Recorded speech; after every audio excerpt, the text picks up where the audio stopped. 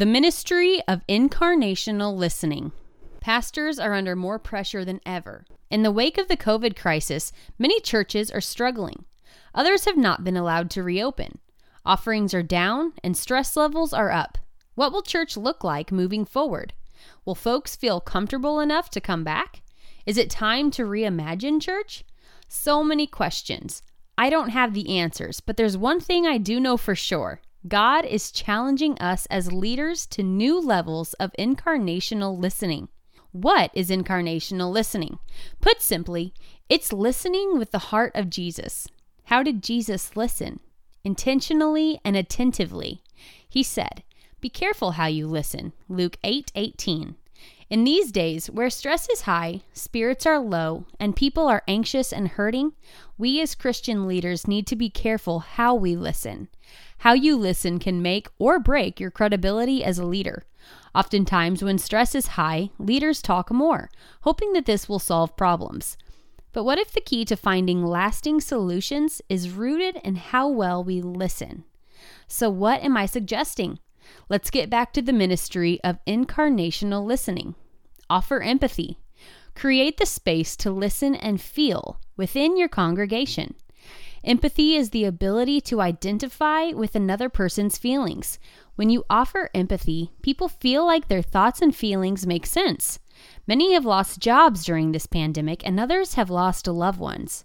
Offer understanding from the pulpit and on the phone. These are some wonky days. Demonstrate to people that you care and that you are doing everything possible to keep them safe while they're at church.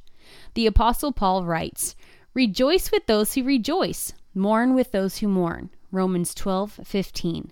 This is the scriptural basis for empathy. Ask the Holy Spirit for the ability to feel with your people. Manage your own anxiety. These are anxious days for pastors. Let me validate you. You have a lot to worry about right now. But here's the thing. If you don't rein in your anxiety, you won't be able to listen attentively to others. Don't beat yourself up over your anxiety, but do practice self-care. Tune into what's happening in your soul so that you are more able to lead out of a calm heart. Process your feelings with a spiritual director, mentor, counselor, or coach. Ask the Holy Spirit to reveal any anxious thoughts you might have.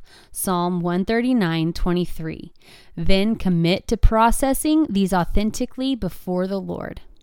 Create the space to listen to the whisper of God's voice. Now more than ever, we need leaders who have their ear tuned to God. This is especially important during this unprecedented season. Spend time in God's presence through long prayer walks. Spend time on your knees. Tune your ear to the voice of God. Jesus said that his sheep hear his voice. John 10:27-28.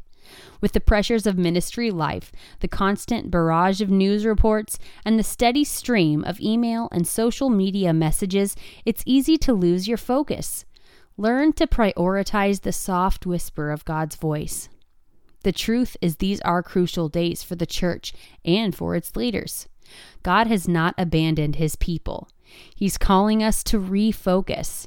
Church as we've known it may not look the same in the future. However, it's a wonderful time to get back to the ministry of incarnational listening. Only when people feel heard and valued will they come to accept the gospel we proclaim. Steve and Becky Harling are veteran church ministry leaders, authors, and speakers. Certified by the John Maxwell team, the Harlings have served as pastors both nationally and internationally.